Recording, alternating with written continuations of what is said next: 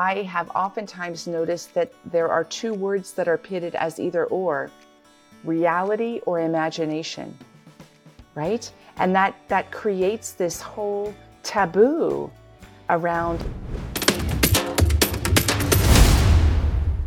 Welcome to Finding Your Spark again. I am so glad you're here with me this week. Our guest today, Kimberly Braun, has spent over a decade as a monastic nun, exploring the path of presence. With a master's in theology coupled with ordination, she lives to inspire others to connect to and live from divine love at their center.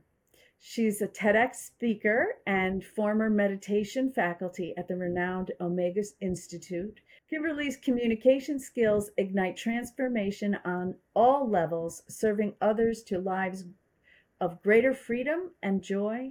She has served tens of thousands through her writing, speaking, retreats, online courses, and community, and has two new books in 2023. Welcome, Kimberly. Thank you. It's great to be with you. Thank you for having me. Yes, I am so glad you're here. I am super excited to really kind of dig into this concept of standing strong in joy, right? Really standing in that, connecting those concepts of strength and joy. And we don't usually do that. I'm really excited to dive into that. Before we go right to the topic, though, please tell us a little bit about how did you become a nun? It was a pretty simple process. From a very young age, as you mentioned in my bio, I was having experiences that I call are deeply mystical or unitive. And I was experiencing time stopping a lot and timelessness opening up. And that happened in nature. We were Catholic. That happened in ritual. That happened in my family construct. It was happening spontaneously, unsought by me as a young girl. But what's significant about that is not only that it was happening, because I think children have a lot of permeable boundaries to the deeper experience of life. Oftentimes, as adults, we build up guarded ways that we don't let life move us spontaneously as much. But what was coupled with that was that I connected the dots on where real happiness could be found for me. And I was given understanding of what this life is about, at least for me. I don't kind of push my experience on others, but my experience stands as an opportunity for others to tap in on themselves. Like, what do I really think about that? What do I really feel about that? And this was an experience of life as a love affair. And at the time, I would have said a love affair with God. God is a word that I use, but I use it in a completely different context. Things like source, spirit, consciousness, self, all of that are equally representative of that word God. And my love affair exploded in my late teens, early 20s. And it became so dramatic that my life was unfolding and healing and being transformed within this love affair. Everything was replete with this light and this sweetness. And it was the natural choice just to want more of that. That's how it kind of was. It's like, when you're in love and you're like, I just want to be with the one I love. That's all it was that. And then there were signs and all sorts of things that happened that offered me a direction of how to go about that, or how I may be called in that. And it resulted by a lot of mystics who are Carmelites. That's a tradition in Catholicism. They started showing up in my life left and right, through signs, through pictures, through presence. And I knew that they were part of my community. I was part of theirs. So it was a very natural step for me. I didn't go seeking. I went already full and desiring more, and knew then that it would be a journey of growing and learning. And I really wanted that. I wanted to learn everything about myself, to be of service in the world in the fullest capacity I could. And monastic life is 24/7. You're pouring yourself out in love for the world. So it satisfied a lot of those natural desires for me. That is so wonderful. I love that you're talking about this mystic state and childhood because I think many of us have experienced in our childhood things that we don't expect to experience in our adulthood, right? Time stopping, time slowing down, popping into other versions of reality, having mystical experiences with people who we consider not here anymore. All of these kinds of connection to our fullness. They are they are called childhood imagination, right? They're like, oh, it's fine. So what? She's 5. It's okay. She's 10. It's all right. You know? Ah, she's so imaginative, isn't she? Right? But when you hit like, 15, 16, 17, 20, they're just like, the world is like, that is not okay. Like, you can stop that now, right? I'm going to jump in on that because I have oftentimes noticed that there are two words that are pitted as either or, reality or imagination, right? And that creates this whole taboo around imagination. It kind of, well, she's not really in reality, when imagination is really the portal to the deeper experience of reality. And you've got amazing scientists. You've got Tesla and Einstein and Madame Curie, and they all stepped in to knowing beyond cognition. They held a field of possibility, and possibility is where imagination shows up. When I was young, I was like, I'm going to be on Broadway. and and everybody was like, okay. Right? But I was young enough that there weren't enough people that mattered in my life that said, be realistic until later, right? And that can be a real squash to not just that imagination, but also to that ability to access the happiness, right? The strength of who we are, which is, you talked a little bit about this. I would love to go into it a little deeper about, you said, I found the space of my joy or something to that effect. And I have experienced that in adulthood, right? I knew that in childhood quite easily, but in adulthood, I have found that in a very specific place.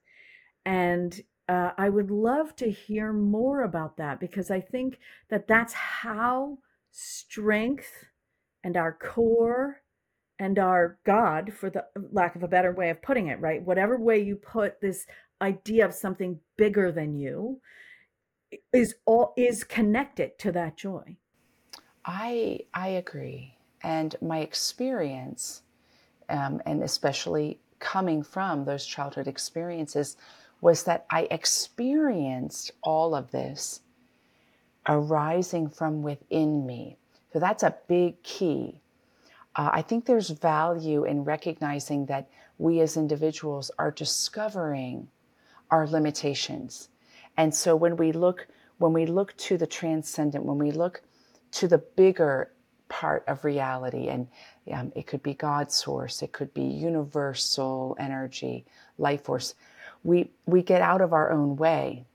But ultimately, what I experienced directly and what I have seen happens for every true mystic, eventually what happens is the arising of all of this happens right at the very center of the human being.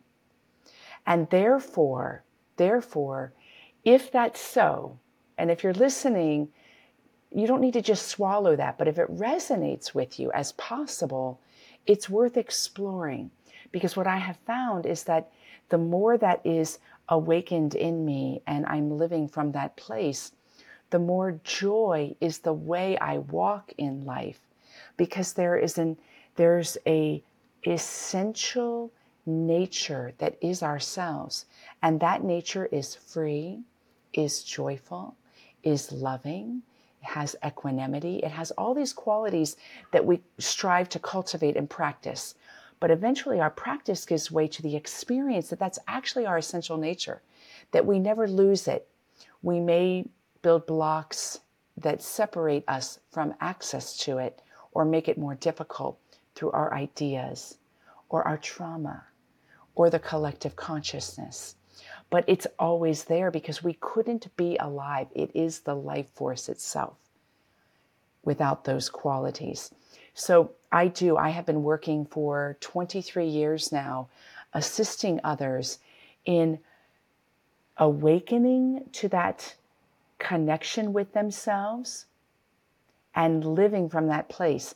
And the natural fruit is joy.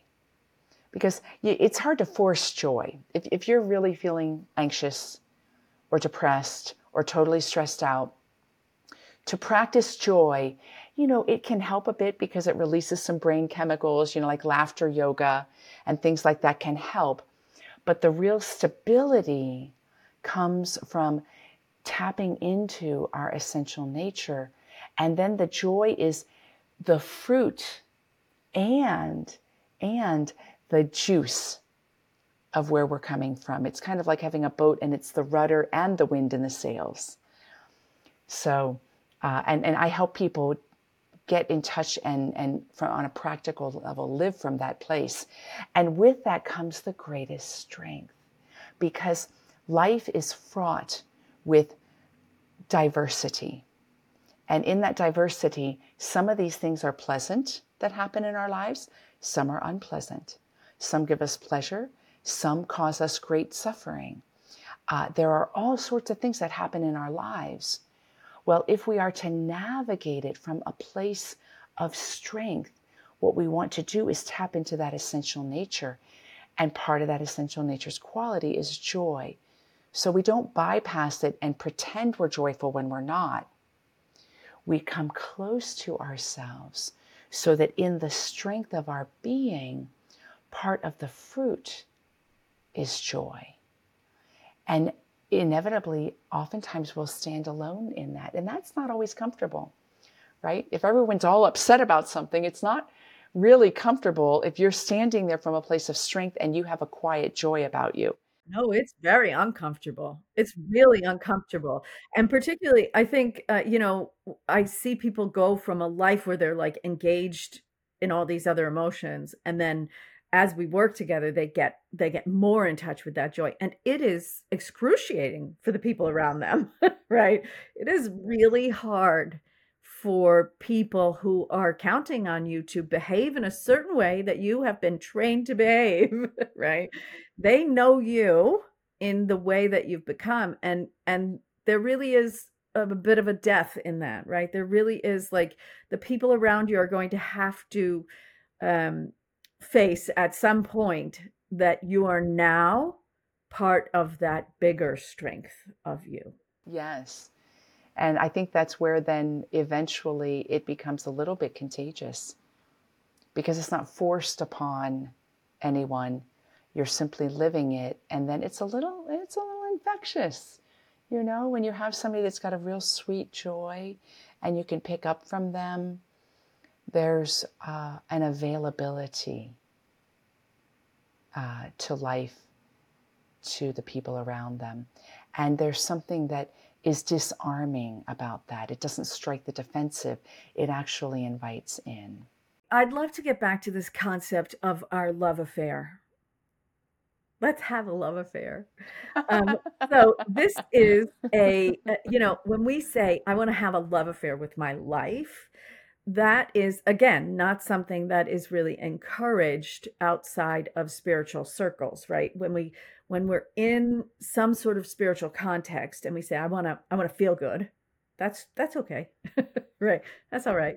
But when we're in our day-to-day life and we have our suit on and we're supposed to do something, whether it's run a company or sell something or whatever it is that you're right is part of that day-to-day living that you're talking about, really bringing that strength and joy into that life. Let's talk about, what does that love affair look like? Like, how do we do that? It's a great question. And there are universal ways that I think are worth naming. And then there is the individual. And the beauty of being an individual, in my opinion, is that you are magnificent yourself, period.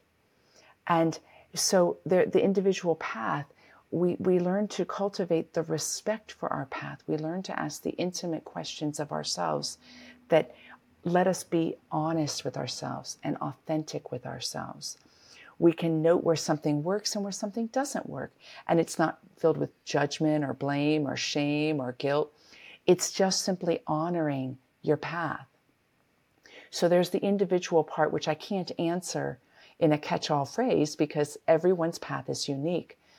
The universal call that results in that strength is the willingness to name these priorities as the framework of your life, or at least to experiment with it, and then begin to orient your choices and your perspectives according to those priorities. So let's say my priority is sometimes I feel strong and joyful, and other times I don't. I want to feel strong, and I want to be strong and joyful at all times. Then what we do is we move the questions away from the black and white that go into, well, he did this, or she said that, or this is really hard, or I can't make my bills, or that, like all these very real time things. We move our questions out of that realm and we move them a little deeper. How can I approach this moment from this place of strength and joy within me? And in that, we give license to the childlike qualities of ourselves to become operative. Now, with that, I believe it's very helpful to have some practices that begin to work with the neural pathways and work with our physiology. It's like giving yourself a leg up. It's like if you go to the gym and you lift weights, it's going to be easier to lift the 30-pound box than if you didn't do that. So practice is not the goal to be really great at your practice. It is the spiritual muscle strengthening that gives the capacity to rest into these parts of ourselves. And the love affair is one with ourselves, right? Because my path is very devotional oriented. Not everybody's that way. I'm very much, my poetry is all like Rumi and Kabir and Hafiz, and my poetry is so like that because that's my life. And what I discover more and more is that beloved is active right within me. There's a great phrase that a mystic, a Spanish mystic said, John of the Cross. He said, look with the beloved's eyes and you will see the beloved's face. Now, you could take a lifetime just with that one phrase and practice it because it does two things. First, to look with the beloved's eyes means you've got to drop in to your center to access that part of you. And then second, you look out on everything that's not you with those eyes and you discover over and again that it's the beloved that's right before you, even in the coworker that you butt heads with. And a dramatic example would be something like the Scrooge story, the Christmas Carol, right? He was so caught in the stress and patterning of his trauma and his conditioning that he had developed a true negativity about life. He had moved away from his strength. He had moved away from his joy.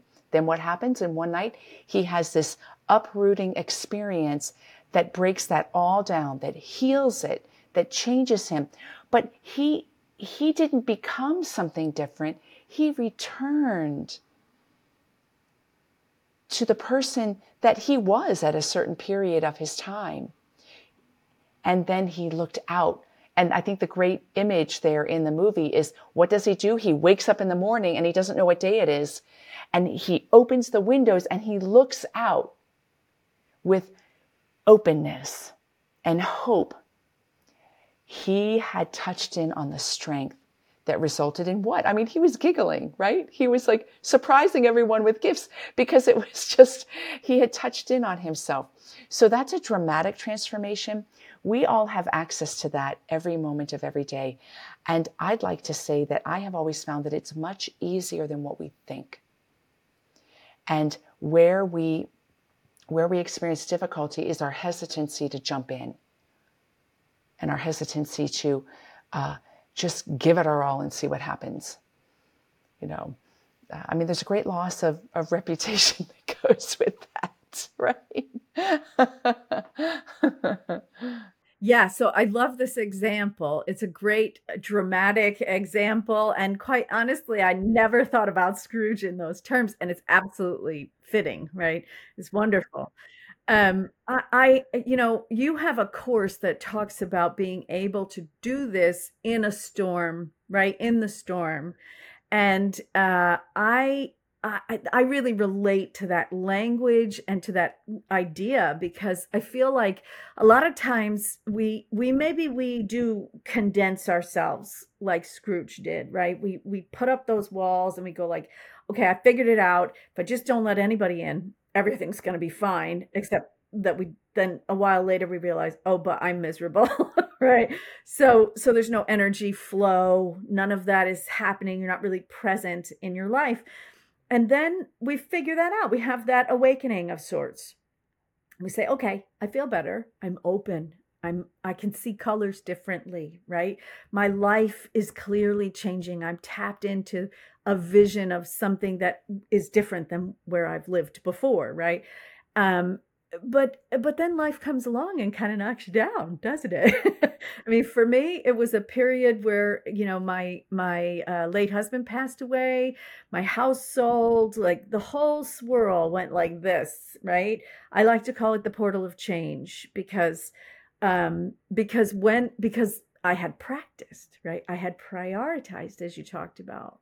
I had a practice that was for me very much like dance, not physically like dance, but very much like dance in that it was something I enjoyed doing every day. So I did it, right? And as opposed to like, okay, gotta go take care of my mental condition. Let's get it done. No, really bring in that enjoyment, right? And so when I walked through that period, which was absolutely a storm, right? It was really a period of time where you can say, hey, I'm losing. Or you can say, huh, I'm new. I'm definitely new in this moment. I am different than the moment before, and I don't know what that is. I'm standing in that field of possibility. And so I'd love for us to poke at that just a little bit more. It's just you've given a great personal example, and none of us is exempt from that. None of us. There's not one human being, not one, even the person that you think is so favored in life, that has not gone through at least one major storm in their life. And as we grow in kindness and love, we actually grow in our connectivity to all the world where storms are going on all the time. So there is a certain resiliency that's part of life. That's part of life. Like I can't tell you, I'm extremely intuitive and empathic, and I've needed to learn what that means. Something can be happening on the other side of the world that's dramatic and violent, and I can wake up kind of, whew, with anguish. That's the blessing of being connected. And as we grow and change and become beings of love, we become absolutely vulnerable. Like the book, The Peaceful Warrior. And if you've never watched the movie, The Way of the Peaceful Warrior or The Peaceful Warrior, brilliant, by Dan Millman. And a phrase he has in the book says this: the true place of power is absolute vulnerability. Whoa, like that'll throw you, right? Yes, there is so much to unearth about that. But first, recognizing that you are never alone in that. And I think when we enter into those periods, one of the operative questions is, what do I do? What do I do? Now, there's a desire to be out of the storm. And it may or may not be that we're meant to be out of the storm, like the elements. I gotta say, sometimes you're just in a storm. Like, you do not have control over the whole world. You don't. Right. You know? Sometimes. Wait, roll it back. Put him back in his body. Right? It's like you just don't have control. So now you're in the storm. Like, you can like it, you can dance in the rain, or you could like lay down and feel like you're gonna die. But you've got a lot of choices in that moment, right? But I think being out of the storm is not really one of them. I mean, obviously, if the storm is a drama in your life, then that's a different thing, right? If the storm is somebody inviting you to the drama, then you have choices about whether you participate or not. Um, yeah, I love that you're talking about this. This is really wonderful, and I love that that core strength concept uh, in moments where we feel like, oh, this is too much, and suddenly you are pushed into a space that you realize, if you're fortunate, right, if you've done some work on it, that actually this is a place I've never been before, and I am more connected than I've ever been before, as you said, through vulnerability, right? I love this idea that you've brought up about really being a part of the whole, right? So being intuitive and waking up with those feelings, and saying, okay, I am a part of this. That's why I know about it at this moment. That's why I can feel what's happening.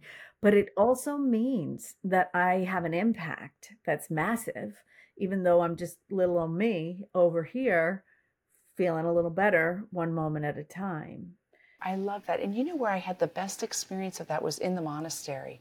So I grew up in a family that was very charismatic. We had a lot of charismatic gifts. Those are things like laying on of hands for healing, spontaneous prayer, prophecy, all sorts of gifts. So I was in a formative time that was all part of our lifestyle. But where I experienced what you're talking about so dramatically was when I was in the monastery. And it's funny because when I went to enter, and you can tell I'm passionate and vivacious and that, and everybody around me was like, why are you joining a monastery? Like, why are you leaving the world? Like, you've got so much life and you've got so much to offer. Why would you leave it all? And I knew I was going into an environment where I could explore the greatest connection with the world. And I said, I'm not leaving the world at all. I'm actually going right into the heart of the world. And as I was there, that's what happened. We would psychically and intuitively know everything. And we would participate with single-hearted focus in the meditation and the prayer that could be of service to whatever was going on, whether it was an individual, a couple that wanted to get pregnant and couldn't get pregnant.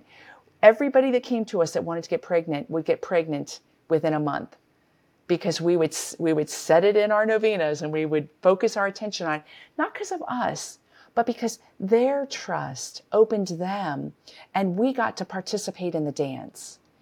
And it was the same with world events. We didn't have newspapers, we didn't have TV, we didn't have radio, but I knew everything I needed to know. And I would even have visions of things happening. And we participated in a very powerful place that gets underestimated as human beings. We're so much more than this. And when we explore that we're more than that, we experience, we are impacted and we impact. I love that you use that word, because that's a strong word in the Western culture around living a meaningful life. Is what's your impact? I mean, it's kind of a buzzword now, right? What's your impact? Not what's your bottom line, what's your impact? And I love that shift in the consciousness. And when we discover that impact, it does not lead us along the paths we think. It opens us up to unexpected gifts that we have, like my building the monastery in my book. I mean, this book that just came out, I've got a TED Talk on it. Who would have thought after 6.5 years in silence and meditation and never thinking I would be doing anything other than our rituals, that I would end up building a 17,000 square foot monastery. That's the impact of spirit at my center. And the openness to all the people that were inspired to be a part, because they were just as much contributors as me. So holding the space for that, holding the field for that, holding the container for ourselves and for our world that provides an easy way to evolve and live from this place of strength and joy. So that's in your book, Miracles in the Naked Light? Yes, that story of the initial inspiration, and then as it unfolds, that process.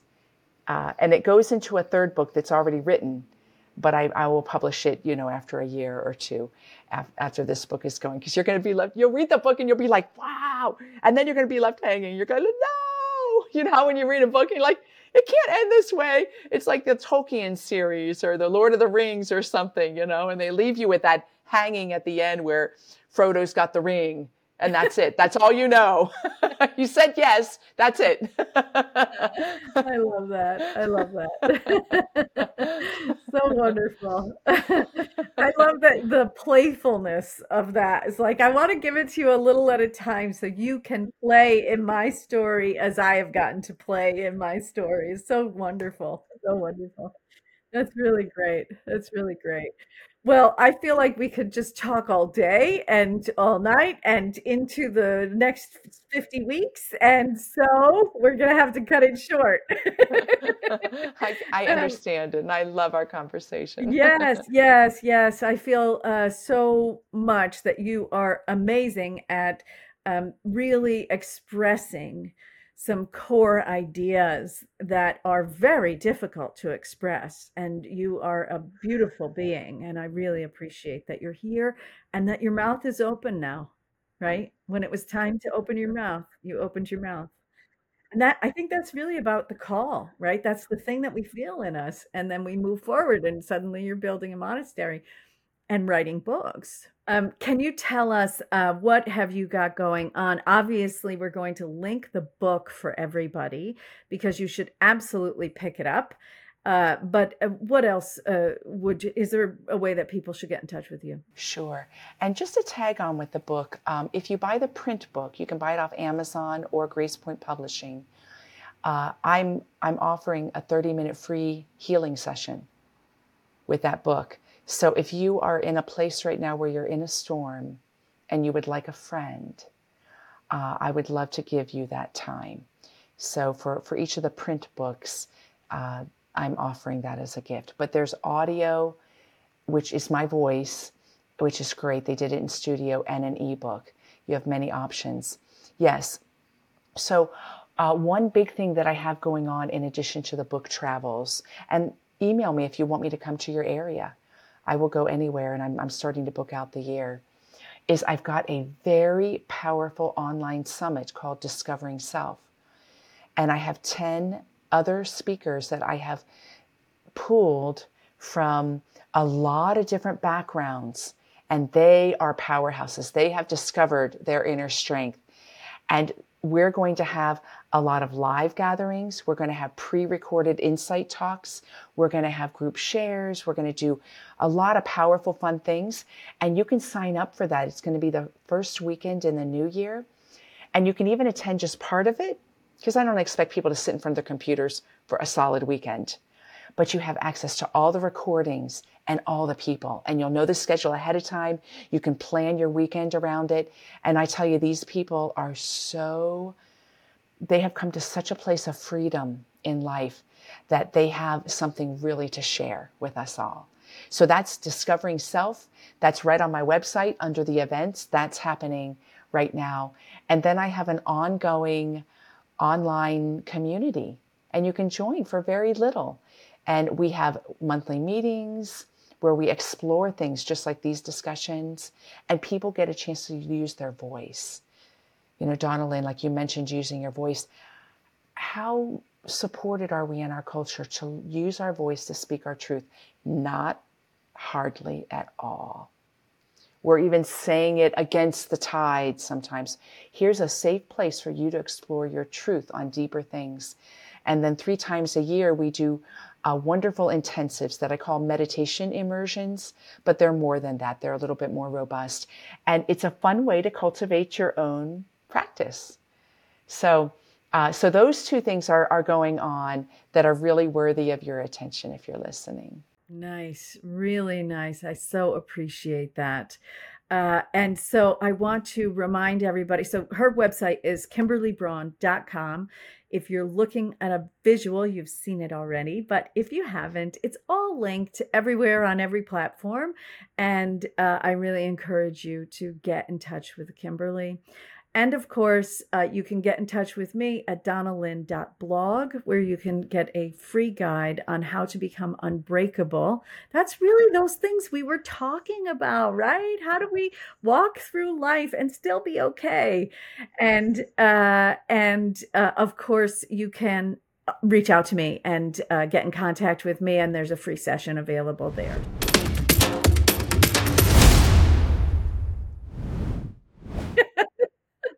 I just love laughing with you. So wonderful. So I'll see you guys next time.